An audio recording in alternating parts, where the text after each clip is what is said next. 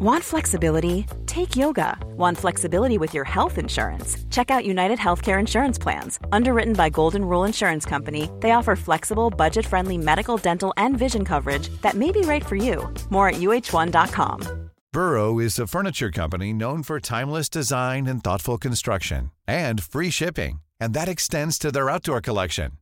Their outdoor furniture is built to withstand the elements, featuring rust-proof stainless steel hardware, weather-ready teak, and quick-dry foam cushions. For Memorial Day, get 15% off your Burrow purchase at burrow.com/ACAST and up to 25% off outdoor. That's up to 25% off outdoor furniture at burrow.com/ACAST.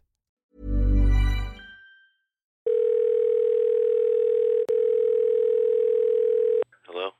Hello, Acton, Millwall, Nick, Karen and the boys. It's the Bath Alcoholic here, ringing you up on Sunday morning because I was absolutely wankered yesterday after Forest.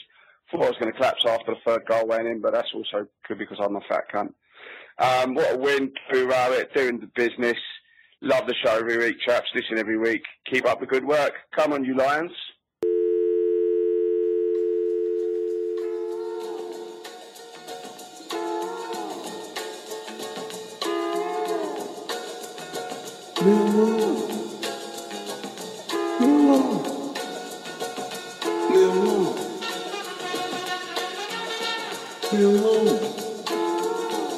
Yeah, good afternoon. Welcome to Acton Millwall from our very own coronavirus bunkers here in Royal Berkshire in London and wherever else Ryan is.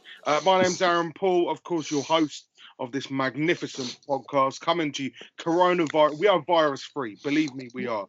We are all sat self-isolated, just sort of nursing our hordes of toilet rolls that we around us as well. Joining me this week, the king of the quilt. It is Mr. Nick Hart. Right, pal? I'm testing negative, listeners, less negative at the moment anyway, I hope. Anyway, but yeah, welcome to the show. Thank you very much, Nick, for that. Well, I'll tell you what, we're gonna go on to Ryan. I mean, the one thing about Ryan is I've never actually met him, so I think he's been in self-isolation for the past sort of 6 months. He's been with us. Ryan, you are completely virus-free, aren't you? I am. I'm sat in an igloo made of toilet paper. I'm hoping we can record a podcast today that might go viral. Good man. I'll tell you what. Yeah, the podcast might go viral. Very good. I like that. Very good. I'll tell you what. I just want to say thanks to Darth Alcoholic. It is Darth Alcoholic, isn't it? Who? That's voice. No, Nick, what's the number for the old voicemails, pal? It is 0208 144 0232. And if you're calling from abroad, and I'd love to get some foreign and overseas calls, it would be +44 208 144 0232. So call us, and thank you to Darth. That's a fantastic message. Thank you very much, Darth. Let's look back. Firstly, what a night at the City Ground. What a night at the City Ground. I think we were all in sort of disbelief what happened. A Matt Smith hat-trick inside 13 minutes, I believe. I mean, just finished Nottingham Forest off. They're calling him Aerosmith, aren't they now? That's very clever. I like that one, don't you, Aerosmith? He scored a large proportion, the largest proportion of goals with his head. I can't remember the statistic. Maybe Ryan, you might remember it, but Aerosmith was the nickname given to him by the Football League paper. That was very clever. Yeah, it was good. I think, to be fair, I know like he did get one of his patented headers, like tall headers at the back post, but the first two, I mean the second one's a bit questionable, but the first one, a low stooping header, it's a really nice finish, quicker than I think most would ever have expected him to. So what a performance from him.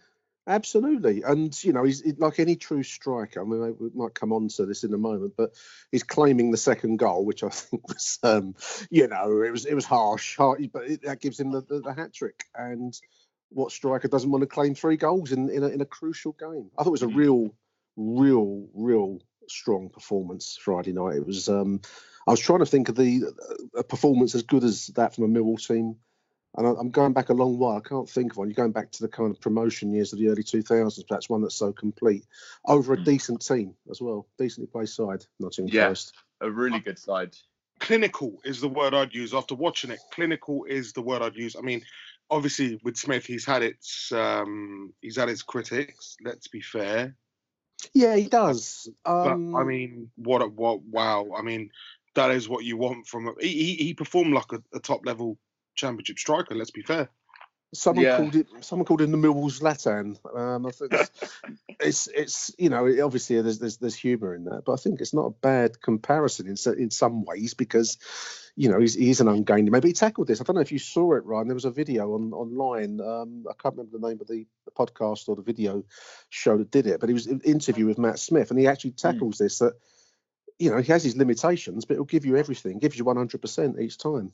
Yeah, he's fully aware. Like I think he said in that he's 100 kilos and 6'7". Like he's not going to be running around. And I think it is. I think Rowett said it after the game with it. He said that Smith has been kind of on his case about starting games because of his goal record. And I think Rowett said as well, if you do play Smith, you have to change how you play. You can't play like we would with Bodvarsson or Bradshaw up there because he can't press as much. He can't, he doesn't have that energy. And sometimes it's really frustrating to watch. But on Friday, you saw why he gets in the team because he gets goals. And I think, like you've constantly said, I think on Friday it was a matter of getting the ball wide and getting it into the box as opposed to knocking it diagonally long to him. Forest leave a lot of space in behind the fullbacks, especially down the side, down Millwall's left, where two of the goals came from. And Rowett's obviously gone, this is how we need to use Smith. And like you've been saying all season, you get the ball into him in the box and he'll score them. There's no point playing those 40-yard diagonals to him. Get it in the box and he'll score goals. There's a lot of unfair criticism of Matt Smith because you can argue that, he's not the complete striker and he doesn't have the pace and all the rest of it. But we are in the Championship and, we're not going to be able to afford the complete striker. So we have to make the best of what we have. And I think if you give him the right service, and I think it was the first goal where Murray Donna is the other name now. We've got Zlatan and we've got Murray Donna. Which I thought was quite clever. Someone put that online. But what a cutback, what a run, what a cutback, and the cross found the mark and went in the net from Smith. I just thought that was wonderful. The thing about Forest is, Nick, again, as I mentioned in last week's podcast, sometimes they just do not turn up. Mm-hmm. And when they don't turn up, they're there for the taking. There's a lot of teams that have gone to the City Ground. They've been clinical. You know what? I watched Sheffield Wednesday about 3 months ago.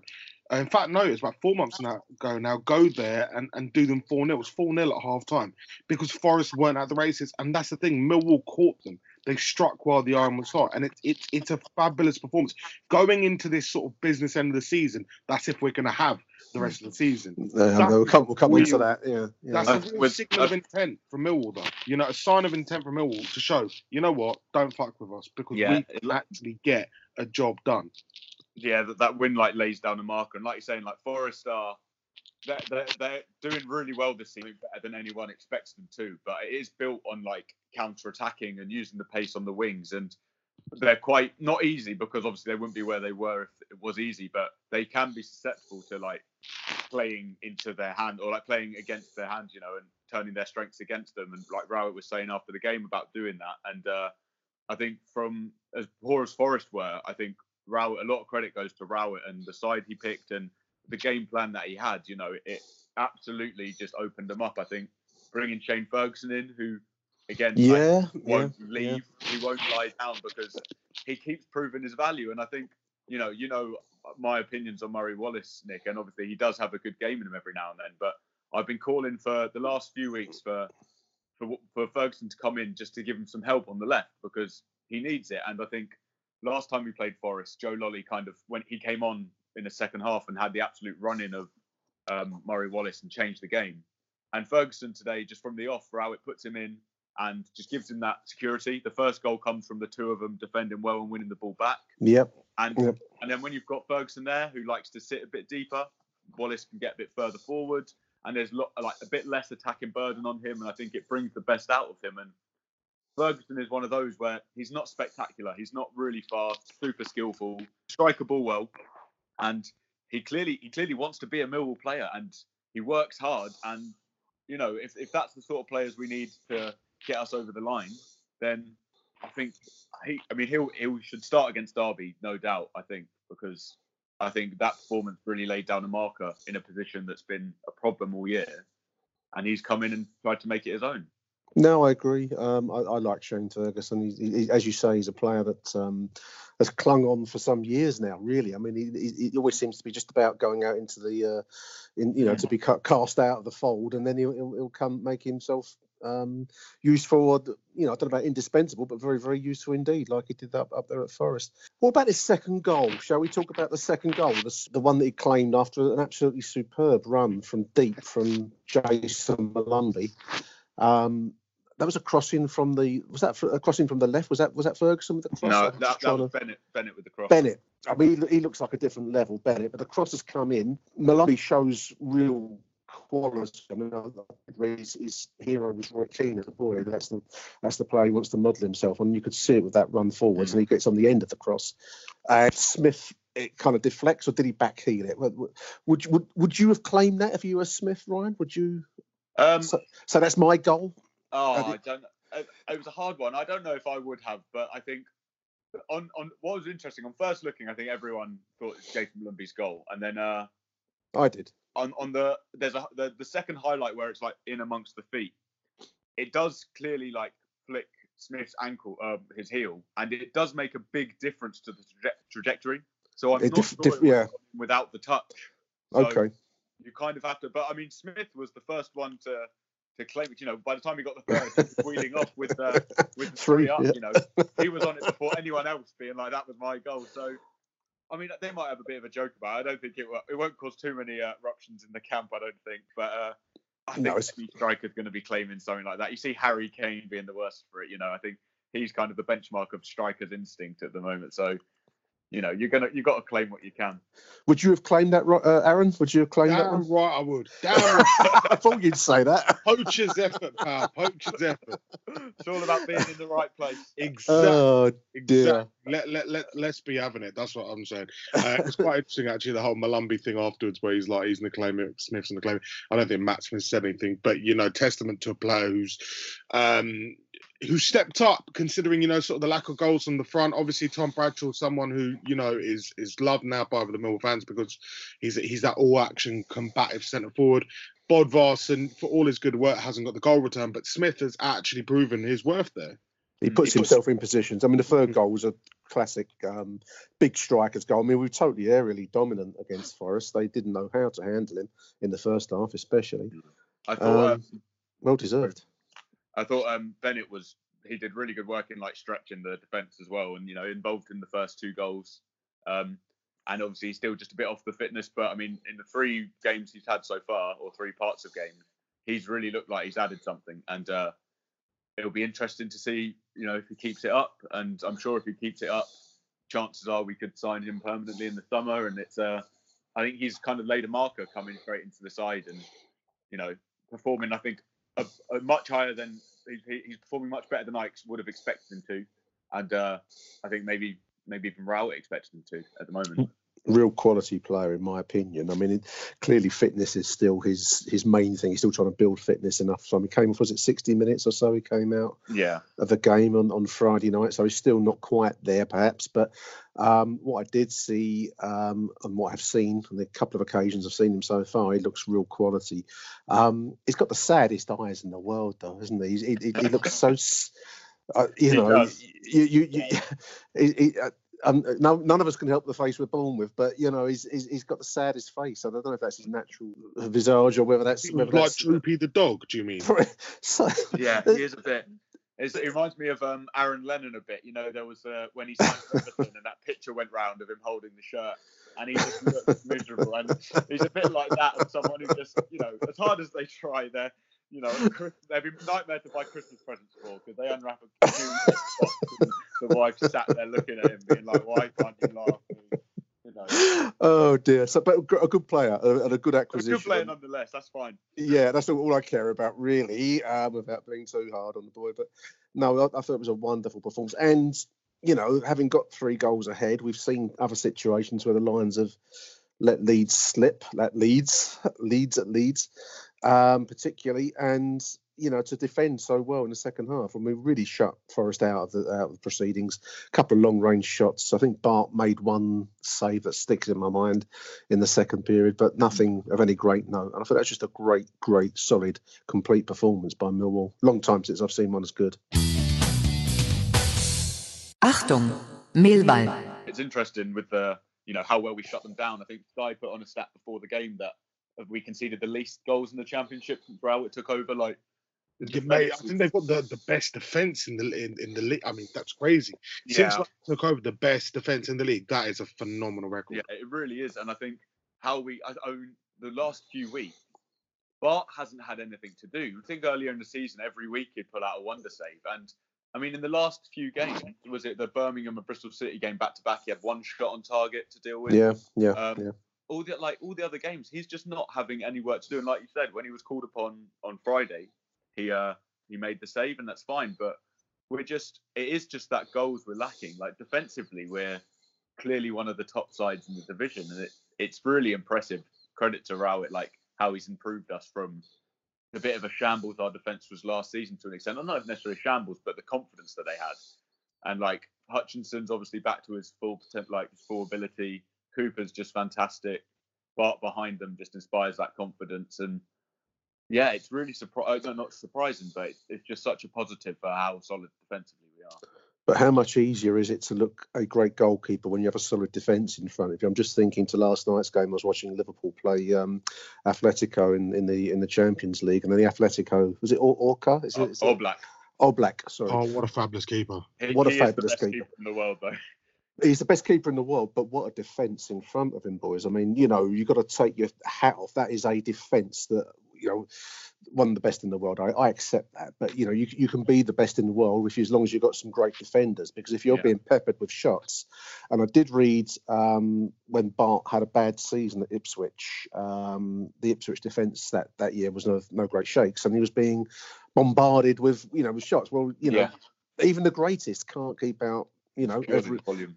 No one has a 100%. David De Gea, people are talking about David De Gea right now, and how he sort of dropped off form. At the end of the day, you can keep a defence.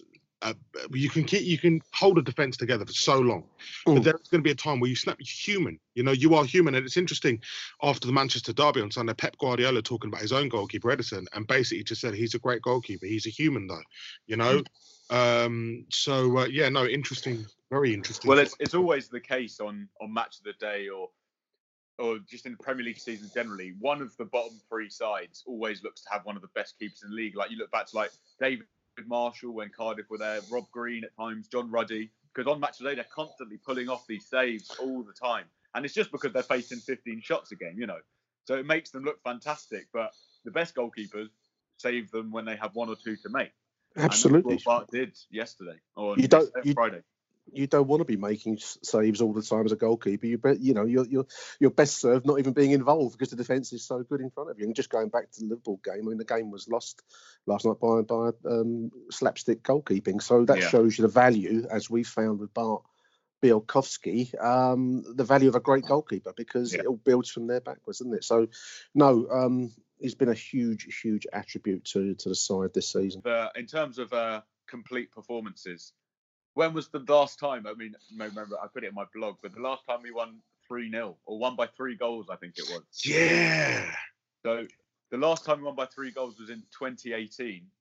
I wrote it a while ago now, so I can't remember who the game was against. But the last time we won away from home by 3 goals was in 2015 against Walsall away.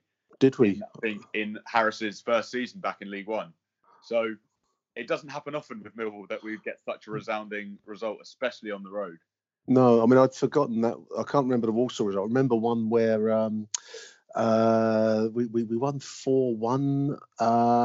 Who's the back-to-back hat-trick man? What was his name? Darius Henderson. Going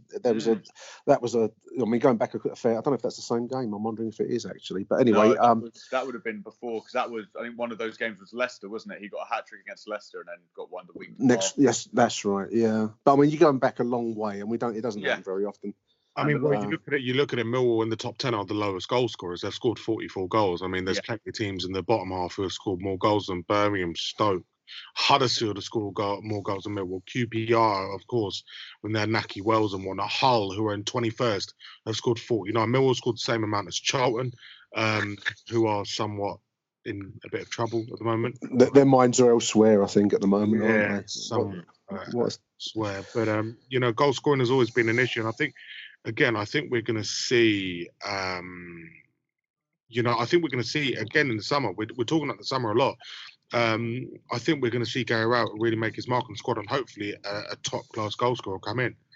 One thing I just did strike me. I mean, last week's show we weren't quite writing the season off, but I think we were kind of trying to be realistic about the prospects of what was, what was left of the season in front of us. And just when we needed it most, we pulled out such a performance. I mean, there is.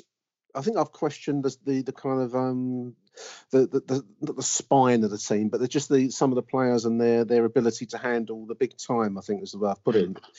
And I think I've probably got a bit of an answer, because that was a big time situation on Friday night, and a lot of that team stepped up to the plate and showed the manager what they've got, and just in the right moment. That was the real kind of the extra something on top of the performance for me. It was needed most, and we found it just at the right moment. So there we are, 2 points off the playoffs now, 2 points off of Preston in 6. Yeah, we do often have the habit of disappointing in the big moments, don't we? But, have you noticed that, Ryan? I think that's something you learn quickly about. I think when we lost in the playoff final against Barnsley, and I was living at uni with my housemate was like, "Oh, you must be so gutted," and I was like, "I never really expected us to win, to be honest, mate. I'm used to it by now." So I think he's a Man United fan. So I think it's something you learn quickly as a Millwall fan. Over 40 years I've had of that, yeah. So welcome to the rest of your life, Rome.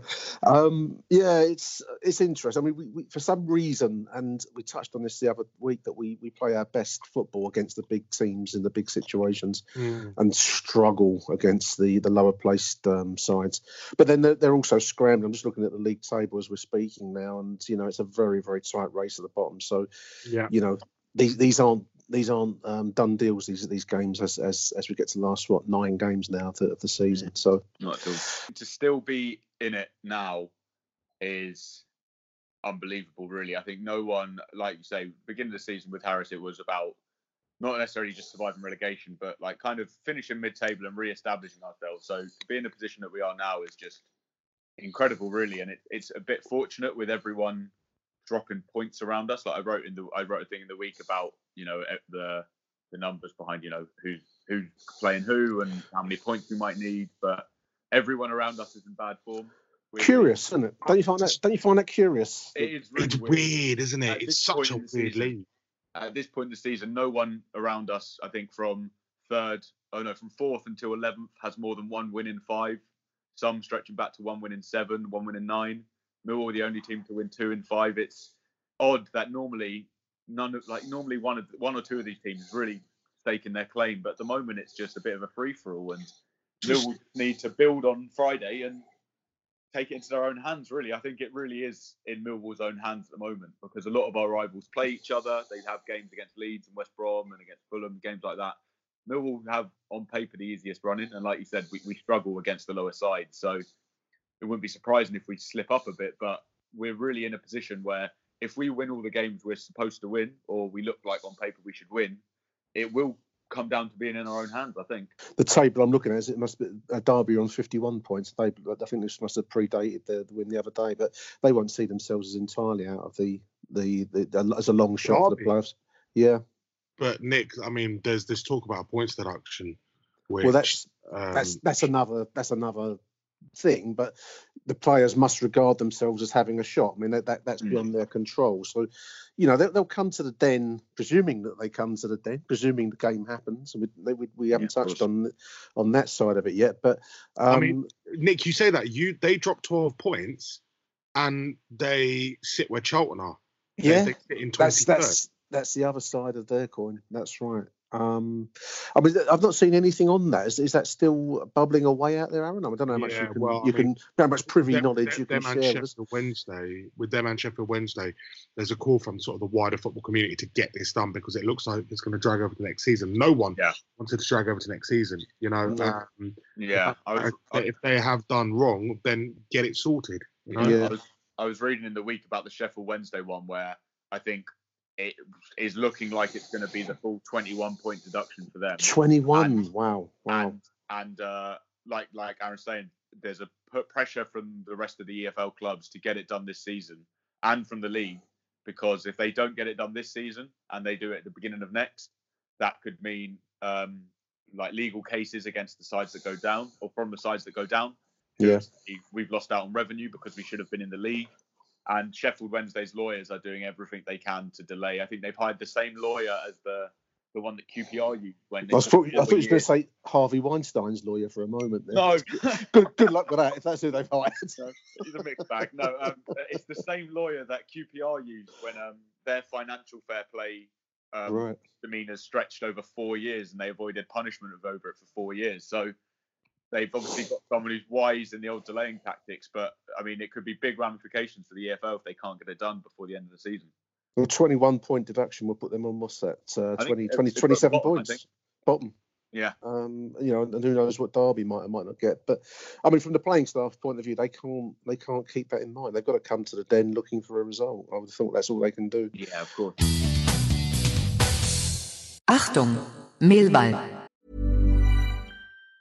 If you thought the only way to get a more defined jawline with natural-looking results was through surgery, think again. Juvederm Volux XC is a non-surgical injectable gel filler that improves moderate to severe loss of jawline definition and can help you achieve natural-looking results with little downtime. Even better, this improved definition lasts up to 1 year with optimal treatment. No maintenance required. Improve jawline definition for a smooth, sculpted look with Juvederm Volux XC. For important safety information and to find a licensed specialist, visit Juvederm.com. That's JUVEDERM.com. Not for people with severe allergic reactions, allergies to lidocaine, or the proteins used in Juvederm. Common side effects include injection site redness, swelling, pain, tenderness, firmness, lumps, bumps, bruising, discoloration, or itching. There's a risk of unintentional injection into a blood vessel, which can cause vision abnormalities, blindness, stroke, temporary scabs, or scarring. Talk to a licensed specialist to find out if it's right for you.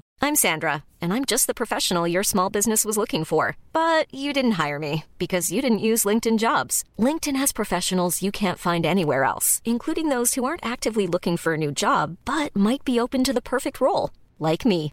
In a given month, over 70% of LinkedIn users don't visit other leading job sites. So if you're not looking on LinkedIn, you'll miss out on great candidates, like Sandra. Start hiring professionals like a professional. Post your free job on linkedin.com/people today. Burrow's furniture is built for the way you live.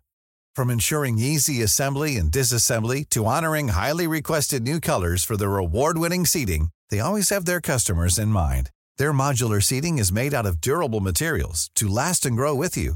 And with Burrow, you always get fast, free shipping. Get up to 60% off during Burrow's Memorial Day sale at burrow.com/ACAST. That's burrow.com/ACAST. burrow.com/ACAST. Shall we touch on the virus in the room? Shall we talk about that? Because I hope it's not in the room, Nick.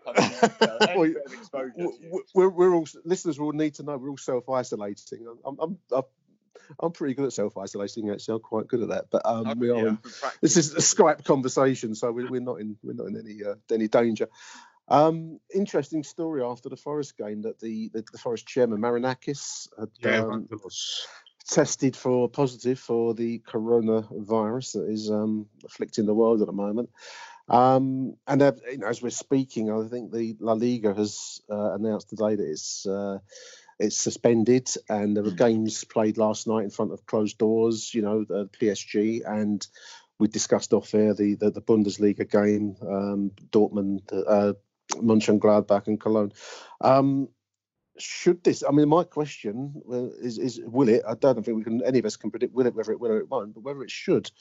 I'm not sure that it can. In all honesty, I mean, much as I don't want to see our Millwall, procession to the playoffs postponed, but I don't see how these things. I don't see how, from what we read of the virus and how it spreads so easily, and if events here, there, and everywhere are shutting down, and the pressure is on. I've read that Formula One being criticised for still staging a Grand Prix in Australia. I just can't see how the EFL and the Premier League, which I think has already cancelled Manchester City Arsenal. Yeah, that one was odd. I thought the Man City Arsenal one was odd because they cancelled it because obviously the Nottingham Forest owner also owns Olympiacos, so they cancelled it over concerns about when Arsenal played Olympiacos, obviously, before last. But what I thought was weird about that was before the Forest game against Millwall, which the owner was at. And I think that the Forest one is I think that story's maybe been a little bit overblown because he tested positive about 3 days after being back in Greece. The Forest squad and members and everyone he met all got tested and came back negative. So I thought it was an odd call for the City Arsenal one to be cancelled because of that, after all the Forest players and staff had been tested positive. But it is precautionary. I think there's so much the actual virus itself, there's so much that is still unknown. I mean, all the reports I've read online, I've been doing a lot of reading on it today. It's a number-based. You see various numbers, and obviously it's affected China and Iran and Italy, as we're seeing, where Serie A is cancelled at the moment, postponed. Is probably a better way to put it. I mean, everything seems to imply if you take measures quickly and early, which makes puts you into the snowflake territory of it's only the flu and so on and so forth. But if you do take early enough precautions, it seems to be that the peak casualty rate from it is contained and kept within a level where health services can manage it. And I think that's where it's the kind of the hook, so to speak. I don't know. I mean, probably a better question, really, whether it should or shouldn't. I don't think we're qualified to answer. But what would you prefer? Would you prefer behind closed doors, Aaron, or would you prefer for postponement of fixtures? I'm not bothered, to be honest. Either or, as long as they do something to sort of combat it.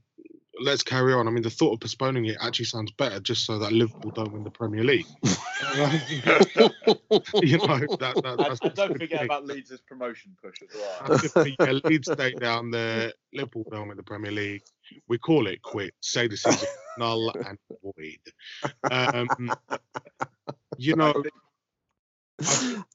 They need to sort this out and sort of work out their stance before the European Championships as well. Because, we've got a massive tournament coming up. We've got the Olympics coming up. Yeah. And you're seeing sporting events being cancelled left, right and centre. They scrapped the NBA yesterday. Apparently, UEFA are going to hold a coronavirus video conference on Tuesday. I mean... Wait. Tuesday? Is it like, I think that little Gianni Infantino has BT round, Aaron. They're trying to sort out his router at the moment. So I think he can't get an appointment until Tuesday. That's the reason behind that. I mean... I've asked the chaps to send in their voicemail, so we'll run those in a moment. But one thing that struck me, and we spoke about this off air, was watching the German game the other night, the Mönchengladbach game, played in an empty stadium. Football does not, for me, football cannot exist other than at the most basic park level, non-league level, without a crowd. The two go hand in hand. There is no event without a crowd to watch it. And as we described it before we started recording this, it was like watching a game of basketball in a leisure centre. You had the shouts of the players echoing off the stadium. It was a non-event for me, and I think football and the crowd. I mean, there's wider lessons for football generally, that you can have all the TV money in the world, but if you don't have a crowd watching your game, then you have nothing. Exactly. But I just think that behind closed doors, for me personally, is the worst possible option, other than postponement or some other outcome that we can't yet predict. But let's run the chaps' two voicemails, Aaron, and we'll come back after we've heard from Michael and Harry. Yeah, run the chaps. Achtung, Mehlball. So, should football games be cancelled in the wake of the coronavirus, COVID-19, whatever it wants to call itself this week? It's a difficult one. It's a tricky one. Obviously, you have the whole human rights argument and you have the whole you should be allowed to do what you want. But we are in what is now officially a pandemic, which is not good. We won't go into the ups and downs and ins and outs of what a pandemic actually means, but I think we know it's a little bit of a tricky situation that the country finds itself in. When it comes to cancelling or behind closed doors, I think that the main thing is there's consistency across the board more than anything else. You cannot have UEFA sanctioned competitions, and I'm even talking about domestic leagues because they are obviously sanctioned by UEFA eventually into the pyramid of world, international, European domestic football. You can't have one country doing one thing and another country doing another. If you are having games that are going across continents, across countries and across regions, and one country does have a bad hit area of this disease, for example, Italy, then those teams shouldn't be able to travel there and therefore play in these countries, and vice versa. You shouldn't have to travel there neither. When it comes to the fans, it's interesting because my point of view with the Premier League, it seems to be that they're just doing it to make the money, and I know that sounds horrific because they're doing a lot of things to basically put in place that this country's okay, this country's all right to host games, there's no problem. They're now saying that the disease doesn't last long outside the body, but then why are other European places banning their games as well? I think it's the Premier League's way of obviously trying to not go through the logistics of having to pay people things and go into the politics of having to refund season tickets and match day tickets and getting people to follow that god-awful I follow. In a nutshell, sorry to be long-winded, it's consistency. It has to be across the board, ban, or across the board, everywhere's open. Come on, your lines. Just in response to Michael's point, I understand the idea of everyone's the same, but in this country we don't have a pandemic. I know it's a worldwide pandemic, but our case level is less than what you'd get with the winter vomiting bug. Seemingly any kind of salient argument or any kind of World Health Organization official or anyone studies of disease and so on and so forth seemingly are being lost in media hysteria. I've actually not seen media hysteria like this since Millwall last played Everton in a cup. But basically what the gentleman was saying this morning was that it's more dangerous to go and watch the games down the pub because the disease is in a confined space and a confined area, like it would be on the tube or a train, than where it would be outside in going airborne at a football stadium. Now, I don't know what the logic is to that. I don't know how it works. I'm not a disease specialist. I'm not a medical man. My simple point is that if you expect me to go to work using public transport and so on and coming into the contact with other people, then you can't expect people to not be pissed off if they suddenly can't go and use their hard-earned money in the way that they want to. I'm not normally one. It's not really a human rights issue. It's a democracy issue, in my opinion. We have democratic free rule in our country. Many countries around the world do not have that right. Most Middle Eastern countries, in fact, referring to the next World Cup host, Qatar, don't have free will, and Iran as well. But we won't go into political statements. The fact of the matter is that Millwall's game should be on this weekend. Hopefully it will be. Italy has a much larger outbreak, so therefore Italian football has to come to a stop. If Spain has a bigger outbreak, then its football have to stop. I don't understand the idea of playing games behind closed doors. It gives a massive advantage to teams that are travelling away from home, because those games would be harder. They now are equalised. The travelling away factor is taken away. Also, if it really is that bad, there will become an issue of squads, bigger squads like Manchester City, where they have sort of 3 first teams that are capable of getting into anyone's Premier League side, would obviously have an advantage. Whereas a smaller squad, obviously not in the same division, but like Millwall, where we've got 22 players, probably about 17 of them could get in the first team, would struggle more if they were to be hit with a bigger outbreak of the disease within their squad. So it's either, for me, cancel or play at the moment in England, at least, and I'm not worried about the Champions League and I'm not worried about UEFA Cup, but as far as I'm concerned, they should be postponed really this season.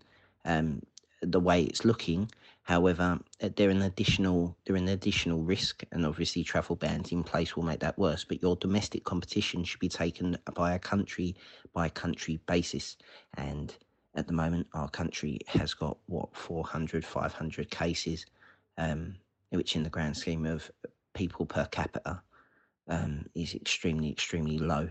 Let alone the mortality rate from that, which is extremely, extremely low. I just think it's too early to be pulling this pin. I mean, if Cheltenham's allowed to go ahead, fuck me, Millwall must be allowed to play at home against Derby, surely. Good evening, listeners. Jiri Scalak here.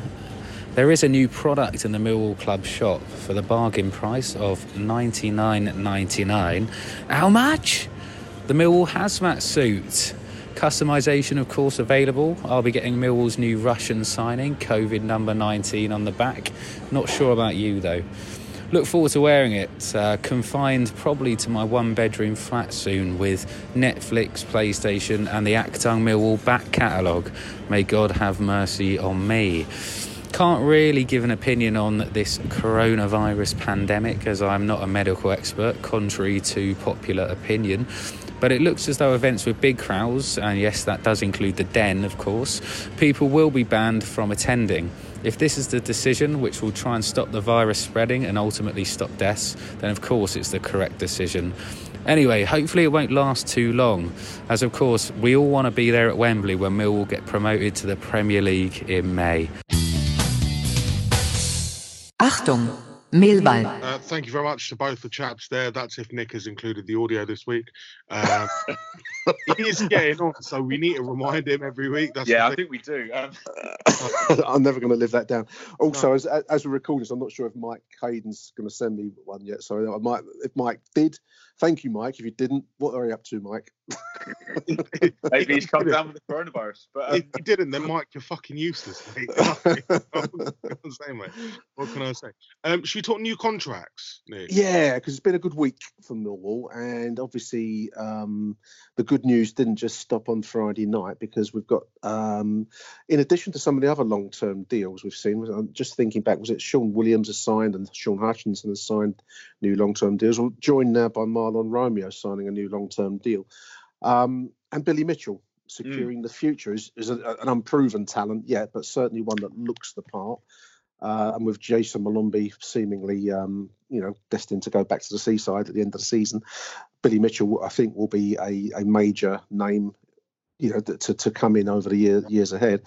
But this is really good news. I mean, this is, as the cliche has it, as good as a signing, isn't it? To see these, very talented, a defence that's one of the best, if not the best in the division, being secured for years to come. I think that it's a really heartening sign of the good times that are, if they're not going to happen this season, will remain to be seen, but there seem to be better times ahead for the Lions, and long may that continue. I did see one post from someone, I can't remember who it is now, but saying how is this the impact of the Husky money? The ability to make long-term plans backed by Husky and with the plans for the club. I don't know whether that's a factor in this, but it's certainly heartening to see it. Yeah, I think it is, like you're saying, that I saw that tweet as well about the Husky money, and I think, I think I'm going to try and write something about this next week. It's a bit of a hornet's nest, but you look at what's going on at Charlton in the last few days, and you look at, the worry at West Ham over their ownership and should they get relegated, the financial problems that'll bring them, and then to look at Millwall, who, for a club that, have quite a bad reputation in the media, who aren't, everyone's cup of tea, we're being run so well at the moment. We've got great financial backing. We've got, I think, one of the best owners in England of a football club because of his commitment, financial backing, but also like his passion that he gives to the club. And we've got, under him, we've come from a side that, we know we can't compete financially with a lot of sides, but the way we've grown, the stadium plans with Husky Chocolate, with new investment, and it's just setting us up for the future. And like you say, the fact that we've got these players tied down, even the fact that we got Rowett in the first place. I know people complain about the club not being ambitious at times, but these are signs of ambition. It doesn't always have to be spending 2 million on a striker. It can be tying down your best assets so that if you do sell them on, we get more money, or they're there for the long run, or we've got a good manager, And it does speak volumes of the track that Millwall are on, that we're getting these deals done early, we're getting them done in volume, we're getting them done to key players, and the team spirit that we hear so much of in the camp is obviously a massive factor in that. And it's just, I'm really happy with where Millwall are at the moment. It's just fantastic to see compared to what's going on with neighbours and rivals. We're doing fantastically. Come on to Charlton in a sec. I just wanted to say, Steve Evans, I just found his tweet here. It's Steve Evans, MFC, says, if anyone thought the Husky money was just a rumour, look at how many of our squad are now tied down to long-term deals. And here's the point. It never would have happened before, and we have a solid foundation to build from going forwards. So, exactly. Well put, Steve. Sorry, Aaron, just on a side note, perhaps, Brendan Rodgers has confirmed that 3 of his players are in self-isolation, and that they've shown some symptoms of coronavirus. Has he said who, or no? Just that 3 players have sort of shown symptoms and that they are self-isolating.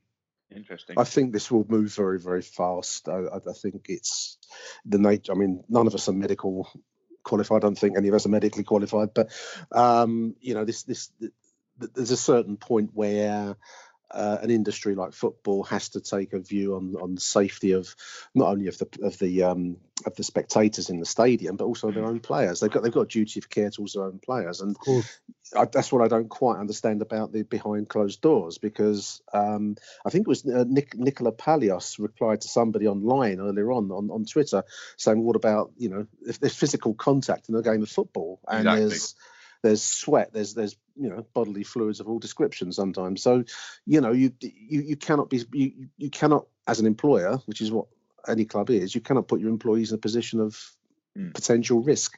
It's just a fact of life. I mean, none of us like it, none of us want it. Yeah, like you say, I think football needs to maybe step back and look at the bigger picture. It's it's weird because behind closed doors is obviously usually a punishment for clubs. It's a fan or something they get behind closed doors closure. So at the moment, it's been a bit of a punishment for the players that, no one else is going because you might get sick, but you guys just trot out there and you can keep going. So it's interesting. Yeah, I mean, obviously there's no handshaking before the game now, and we've all seen Jurgen Klopp coming out telling some fans to put their hands away, calling them idiots because they want to get a little touch with the guru himself. Football is what it is. You can't really do away with physical contact. It's a contact sport, so I just don't get how you can safely ask 2 squads of 15, 16 players each to come together, plus staff, to the referee and all the rest of it, and say, well, you can either be in contact with other people or you can't, and if you can't, doesn't matter whether it's from the greatest to the lowest, you can still get this bug from contact. I can't see how it can proceed, to be absolutely honest. Can we just touch on Charlton, Aaron? I just want mate, 100%. Let's do it.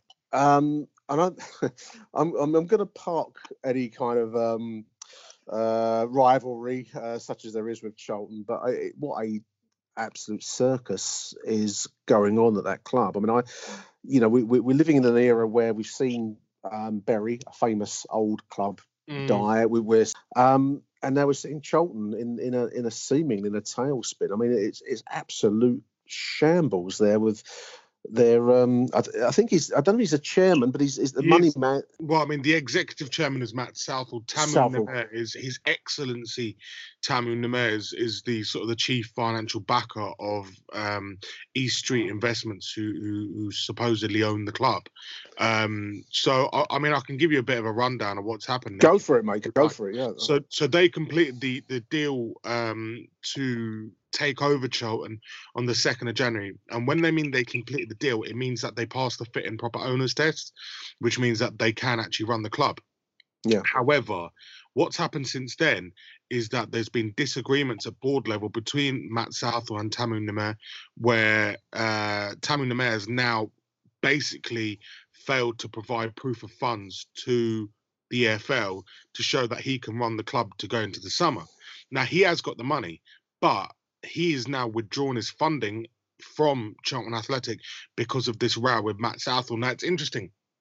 I've kept sort of in touch with everything that's going on now. Nimer's been sort of vocal on Instagram, talking about Matt Southall, talking about, the money he's spending. I mean, he's got himself an apartment on 150 grand a year rent. I saw that, yeah. Which is an absolute shambles. Southall actually sat down yesterday with the Supporters Trust of Charlton, and the fans have very quickly turned on him. Let me just tell you that, because it's emerged that Southall doesn't actually have the money behind him, and it's all Tamoon who's got the money. This is going to be big trouble for Charlton Athletic once again. Chris Parks, who was their football secretary for about 30 years, he was suspended. He's been brought back into his role. No one actually knows what's going on right now. Matt Southall is saying that Tamoon has resigned from the board. Tamoon saying, no, I've still got a place on the board. It is all a giant mess. And it's as if, Charlton wish they could go back to Roland de Châtelet. And I was going to say, it's getting to that point where it doesn't seem such a bad option. At least it was stable, incredible. I mean, there's probably got to be careful how we pitch some of this, because I think there's allegations of all sorts of allegations. Let's just leave it there. And there's some wonderful videos doing the rounds of various players in the drama. There's some breaking news that Michael's just put in our group chat from Sky about, I think Bowyer has been told that Charlton may run out of money to pay staff and players by December. Wow. And they were placed under a transfer embargo this January. I mean, it's issues have been ongoing. I don't share the kind of the visceral feelings of some towards Charlton, but because you've got to look at the football in the wider context, and this is a very sadly not untypical. I mean, the soap opera part has its own plot line it's going to follow, but we've seen similar things with Bury, and you have these shysters coming in from various directions, taking over football clubs.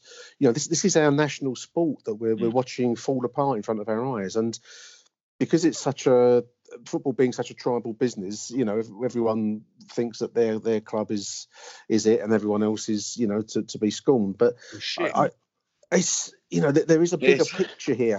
This as funny as it is, and there is amusement factor. The one I was watching with Matt Southall, and I think I can only hope it was his girlfriend he was sitting with. But anyway, video. I mean, that's just low rent stuff. But anyway, how this stuff comes out as well is it's crazy.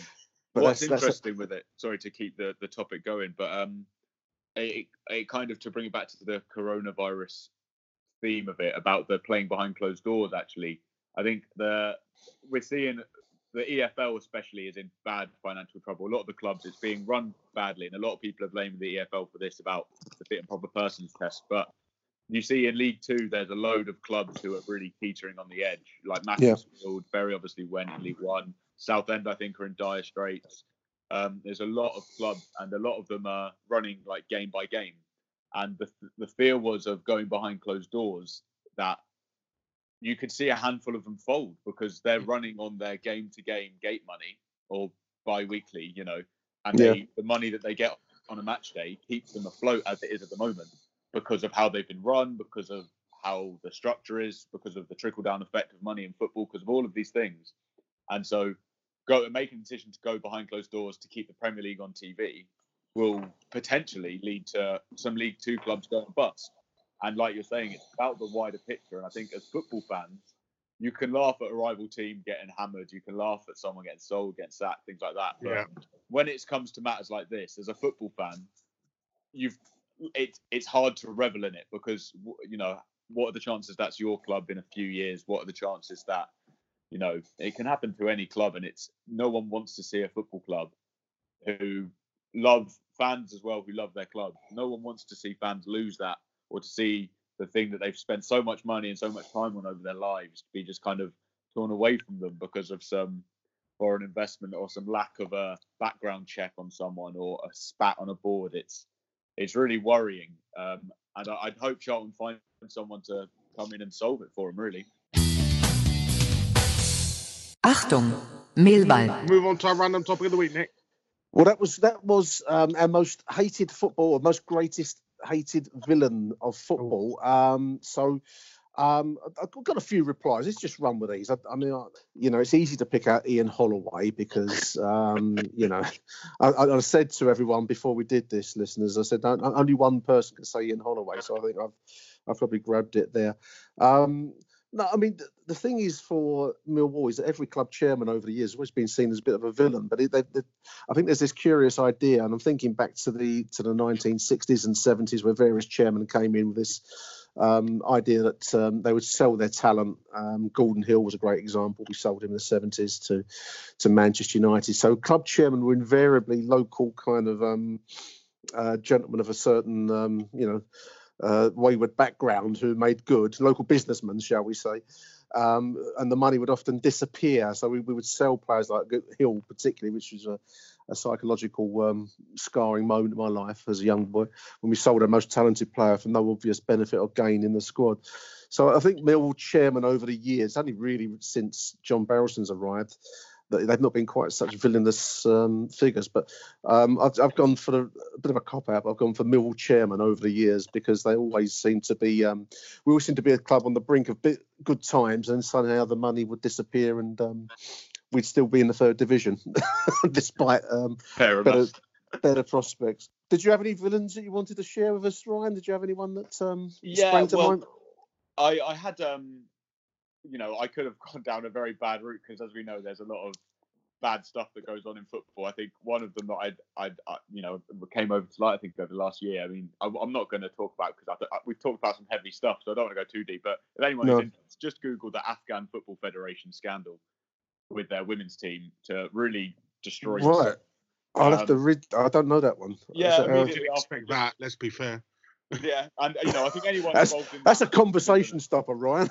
No, but that's why I'm not going to go into it. End the pod. It's done. Finish it. It's done. So then after that, I thought I'd go a bit lighter and go, there's two categories of villain, really. You've got the pantomime villain, which I think in England, we have Mike Dean and Jose Mourinho, who are two people who love to be the pantomime villain. Neil Warnock a bit as well.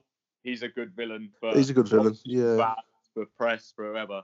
And then I think, really, Sepp Blatter is a fantastic villain of football.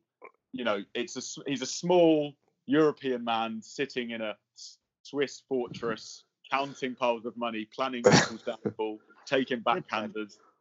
At the top of the game that is beloved by so many, and he's just raking it in. And it's, I think he's a good shout for a villain. What a stunt that was! What a stunt that was to cut to.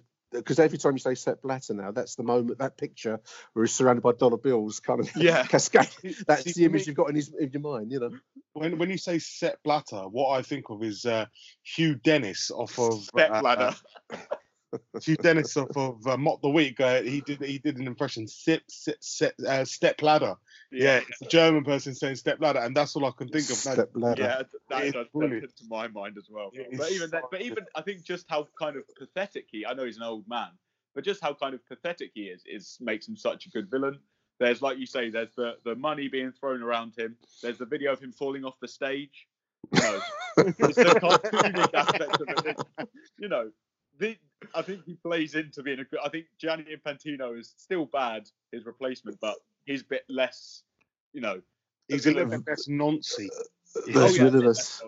But I think Sepp Blatter over the last, however many years, I think he's a good face of the villainy of football. There were some very odd characters in that whole FIFA World Cup ticketing scandal that went on a few years. The mate from America. The bloke from America, the really weird Chuck Blazer. He looked Chuck Blazer with his parrot. And he was like this kind of curly-haired, bearded guy. And He's it dead doesn't now. look.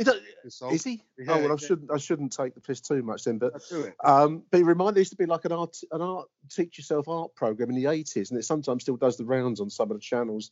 And the artist on this was like a really nice Californian guy, and he'd say, well, if you want to do a nice mountain, you want to curve up with your hillside here. And every time I saw Chuck Blazer, I think of the bloke that did the Painting for Beginners or whatever it was called. But there were a few in there, and Sepp Blatter. But just looking at some of the replies, Jim Neal has joined you, Ryan, in saying Sepp Blatter. But I mean, we've lurched from the Afghan Football Federation. Yeah, I was about to say, I thought you Neal to the Afghan Football Federation. To Karen Brady. I can't. He's mentioned Karen Brady because she had a dig at us when she was Birmingham chief exec, wasn't she, in her younger career? And I just think there's too much of a leap to go from the Afghan Football Federation to Karen Brady. Aaron, you might know the answer. JG as his villain, he's posted whoever decided to move Wimbledon to Milton Keynes. I can't remember who that was. I mean, we talk about pantomime villains and actual, full-blown scumbags. Charles Koppel was a full-blown scumbag. Koppel. Koppel with a K, not Koppel with a C. He was brought in by the Norwegians. That was sold a dream by Sam Hammam, the former sort of vociferous chairman of Wimbledon Club, and he worked in line with the other fella from Milton Keynes, Pete Winkleman, to sort of carry on with probably one of the biggest football farces ever seen, where you actually as a club side. Charles Cotter, he was actually he was issued death threats and whatnot. I know the people of Wimbledon are known to be sort of nice people, but I don't think he's very welcome in South London. Let's just say that. I can imagine, and it's also just as a kind of a happy ending. It's good to see Wimbledon with plans to move back to the stadium is in full flow. The main stand is up. It looks absolutely brilliant, and the fact that the fans have made so much money, the crowdfunding effort has been nuts. Did they hit their target for that, Aaron? No, not yet. No, not yet. But the thing is, Ron, they dropped the target, so it's all to do with having to get another loan. So they dropped the target. They've managed to get themselves the target amount so that they can get a loan at a better rate, and it will be better off for the club in the long run, But just a fantastic effort. I'm really looking forward to seeing the ground opening. They will move into it next season. Who knows? They're going to need to ground share for about 3 or 4 games, Wimbledon. See Wimbledon at the Den. That's the question. Playing ground sharing for 3 or 4 games. If Millwall are in the Championship, because I don't think it will happen with Crystal Palace again after the whole debacle in the 90s. The Stoop has been shouted as an option. Craven Cottage has been shouted as an option. But I'm just wondering, is the Den an option as well for AFC Wimbledon to come and play and ply their trade for 3 or 4 games at the start of next season? Yeah, I think that'd be good. I think they'd be welcomed at the Den, to be honest. Transport-wise, it makes a lot of sense, doesn't it? And Wimbledon a bit of money for Millwall maybe as well. Very nice, very nice. And again, as I constantly keep in mind now, we're lurching from Ryan's Afghan women's team to Steve Watson's mentioned Simon Jordan. So from Afghanistan to Simon Jordan. Does he come under the villain banner? Asks Steve. I don't think he really is a villain. He's not really. He actually comes to mime style. Minor speech impediment as well. Yeah, he comes over quite for a Palace bloke. He comes over quite okay, I think. He's just very outspoken, isn't he? And some people don't like that. I'm a fan, boys. You know what? I'm reading this book at the moment. Funny enough, it is a fabulous book. Because everything. I mean, every word you read, you can imagine him saying in that voice of his. He's got this very rapid way of speaking, and it's a very good read. And plus, I think on TalkSport, I think the shower that is obviously Jim White, I think he levels it out and he offers a lot of balanced debate. He's talked to a lot of people. He talked to Mino Raiola the other week, and he put him to the sword, and it was really good to see. I think he gets a very, very bad rap, but the fact of the matter is, how many fans of football clubs can you say that have gone? Well, that have gone and put in 30-35 million pounds of their own money and seen it all pissed away. Yeah. No, he's a football man. I can't. I'm sorry, Steve. I can't put Simon Jordan in the villain character in the category. just doesn't work for me. Tony L, big shout out to Tony L, always a fan of the show. He mentions the referee Steve Tanner versus Sheffield Wednesday in 2006, which was a famous incident where we scored a vital goal, which he disallowed, and whilst the players were celebrating at the away end at the Den, allowed Sheffield Wednesday to break and score and win the game, and his name is mud ever since. So Steve Tanner, says Tony L. A good choice. I think I agree with Steve Tanner as a villain. Some others. I've got one from Grumpy Grimace. Grumpy Grimace. He's got some light-hearted ones which we like, and some serious ones. Not quite in your Afghan category, Ryan, but still. Andre Mariner for disallowing George Saville's goal against Fulham in 2018. He's a villain. And more seriously, I think the South Yorkshire Police, for Hillsborough, for which no one has been held accountable. And I think that's a very good point. But he also mentions Mike Riley for the fiasco that VAR is, which is a good choice. One that didn't pop up, Nick, is Vincent Tan. Yeah, you mentioned Vincent. Oh, Tan. he is a great Cardiff. Vincent Tan was really good, and he showed the true sign of a villain. And do you know what that is? That is, his trousers were really jacked up high. His trousers were jacked up super high, and he used to wear the the home shirt over like a suit. Yeah, he did. Because the shirt would be like.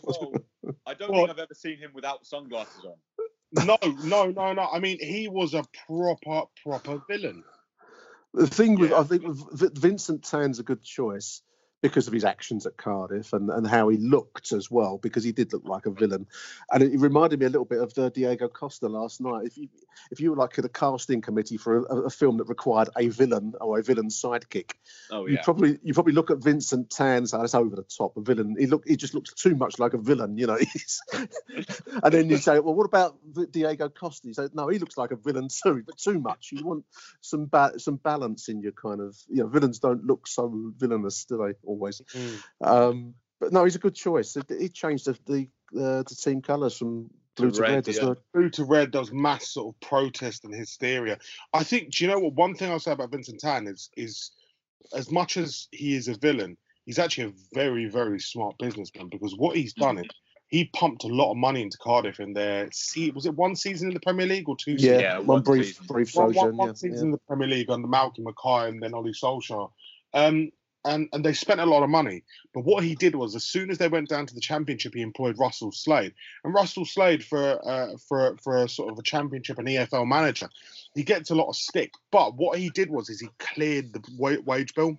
Yeah. Cleared the wage bill, started again. Cardiff had a couple of seasons mid-table. He brought in Warnock. Let's be fair, no one expected them to get promoted. And Neil Warnock was able to do that. Now, what he's gone and done again is he went into the Premier League. They barely spent any money, And he's managed to recoup his losses. Achtung, Millwall. So shall we close with the Derby, Aaron? You're going to be on BBC Radio Derby, I believe, this evening. Yeah, they want me to do a little piece later, so I'll report back on that, listeners, once we've done it. But BBC Derby. Talk to them later on.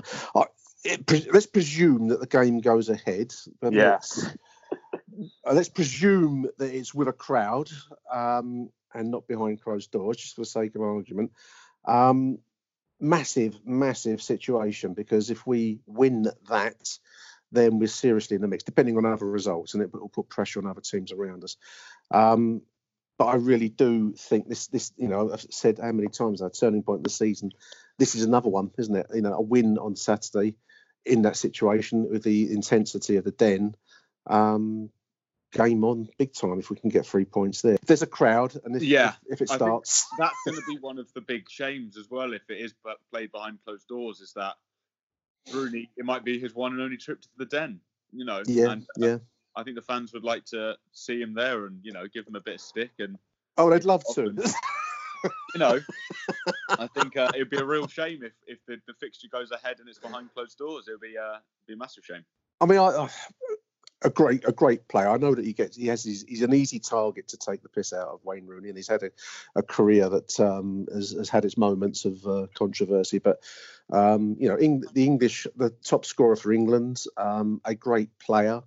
a fantastic influence on the game. So, you know, it would be great to see him. It'd be great to have the chance to see him play before, you know, his career probably comes naturally to an end. But it's going to be a hot atmosphere if there's a crowd. If score predictions. What do we think? Well, I'll tell you what, Ryan, you go first, pal. I'm looking at Derby's results. I think 2-0 or 2-1 to Millwall. I think our defence is solid, so we could probably get a clean sheet.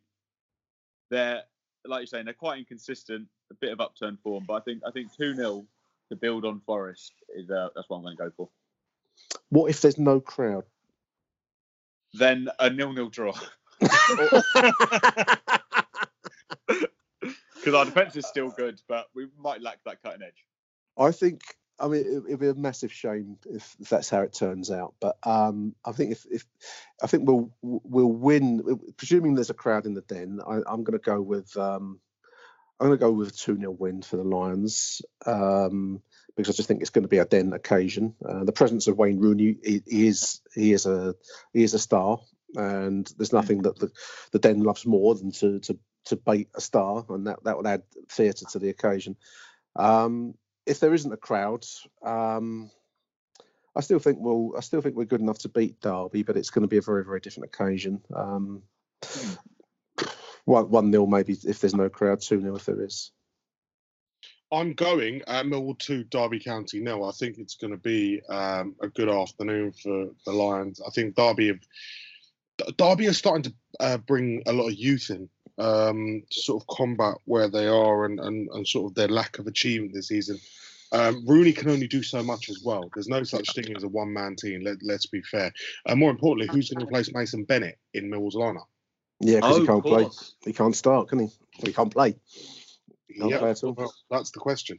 Who's going to replace Mason Bennett? I think Matt Smith is an auto starter, isn't he? After last week, you can't not start him. Well, I mean, same with Ferguson. I mean, you know, if we serve up Matt Smith with the right kind of service, and we mentioned earlier in the show the Shane Ferguson and Murray Wallace working well together on that side, then I'd expect it to be Smith, possibly Bradshaw. I think 4-4-2 Saturday.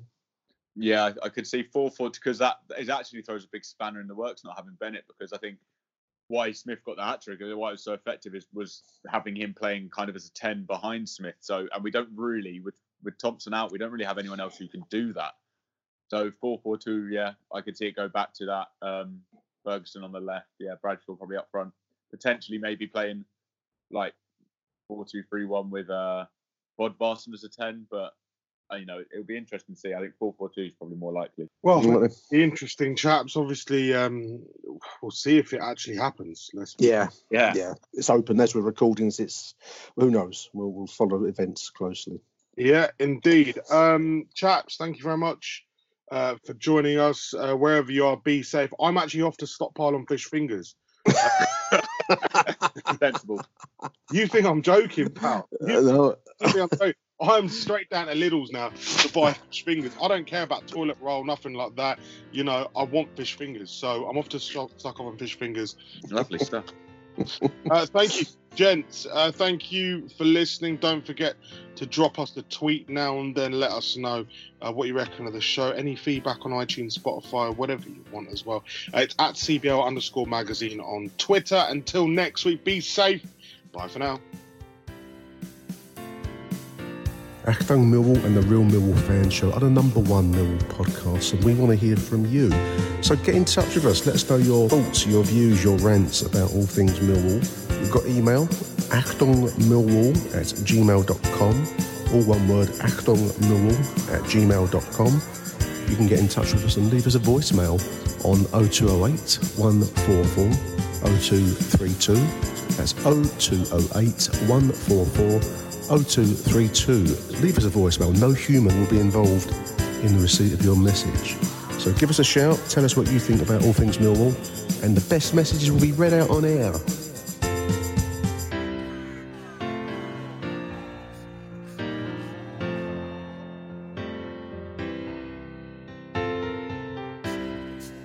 Achtung, Millwall.